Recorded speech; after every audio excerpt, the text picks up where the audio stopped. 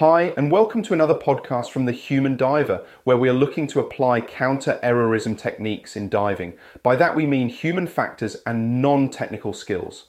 Our goal is to give you the knowledge and skills so that your dives are safer and more enjoyable. The podcast is a mixture of short podcasts based on the blogs we have and longer podcasts, which will be interviews or discussion topics. Show notes will be provided so you can dig deeper if you want. Ready to jump in? This is the third part in a series of 4 blogs which looks at building psychological safety within your instructional setting or fun diving environments. Teams improve by learning from what's happened and harnessing the diverse experience within those who are part of the team. Creating thinking divers is the goal, or should be the goal, of diver training agencies. In a training environment, it isn't just about the instructor contributing to the learning experience, but also the instructor developing through contributions from the students. In a fun diving environment, or while diving on a project or expedition, creating the conditions whereby contributions are welcome and celebrated can lead to dives being more exciting and interesting. Along with being safer in the process, more complexity requires greater teamwork, and yet more role ambiguity causes people to make assumptions about how to contribute. Clarify roles at the beginning to reduce both anxiety and ambiguity. You will need to do this periodically to ensure role clarity. Even in a training environment, when the instructor nominates that one of the students will be undertaking a specific role, this means that there are fewer assumptions being made, and questions and suggestions are more likely to be forthcoming because they know what is going to happen on the dive. In the fun diving context, role clarity makes it easier for the members of the team to contribute with suggestions based on their own previous experience and knowledge. Small wins increase confidence and build momentum to develop and improve. This isn't about platitudes and attaboys, but rather about recognizing that it is good to learn something new and develop yourself. When your team members see a series of small wins, that creates a sense of forward motion.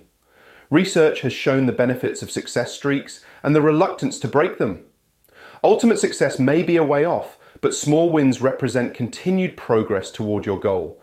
It's the small wins that fuel the team members' efforts to continue contributing at a high level.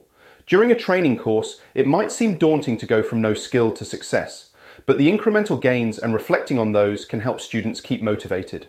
When on a project or exploration dive, then slowly moving towards goals despite setbacks can help the team stay motivated, especially if a contribution has helped solve a problem faced by the team. The bad news is part of the experience of every team. Show your team that you want to hear bad news because it's a measure of performance, and performance can't improve until we know and accept where we are today.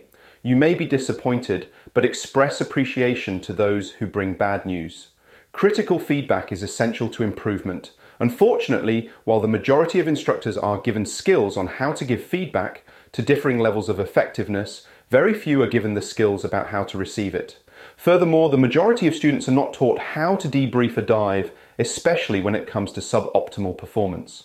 Finally, when feedback is provided to the organization about substandard instructional performance, it is seen as the first step towards litigation as opposed to an opportunity to learn. Such fear reduces the likelihood of improvement and increases mediocrity and absolute minimums being applied. As a leader or instructor, when the team's contributions begin to lag, your first task is to understand why.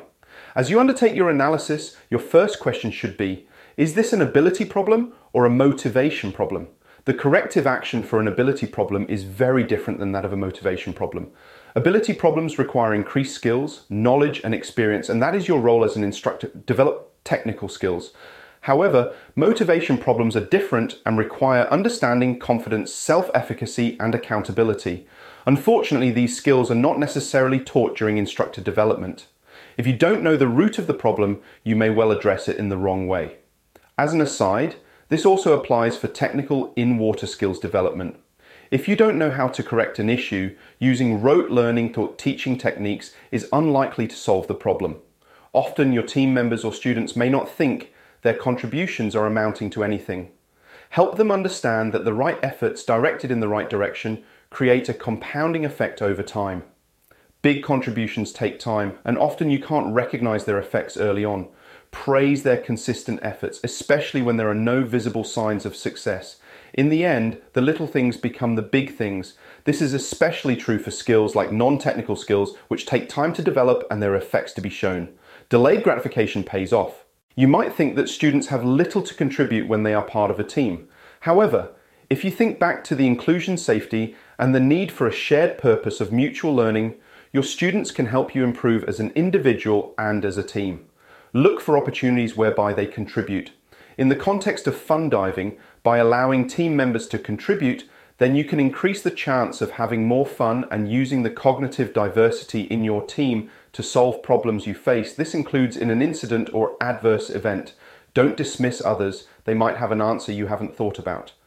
Thanks for listening to this podcast. If you'd like to know more about what was discussed in this episode, head over to the Human Diver website at thehumandiver.com, where you will find details about our education programs, the If Only documentary, the book Under Pressure, and the many, many blogs we have published there.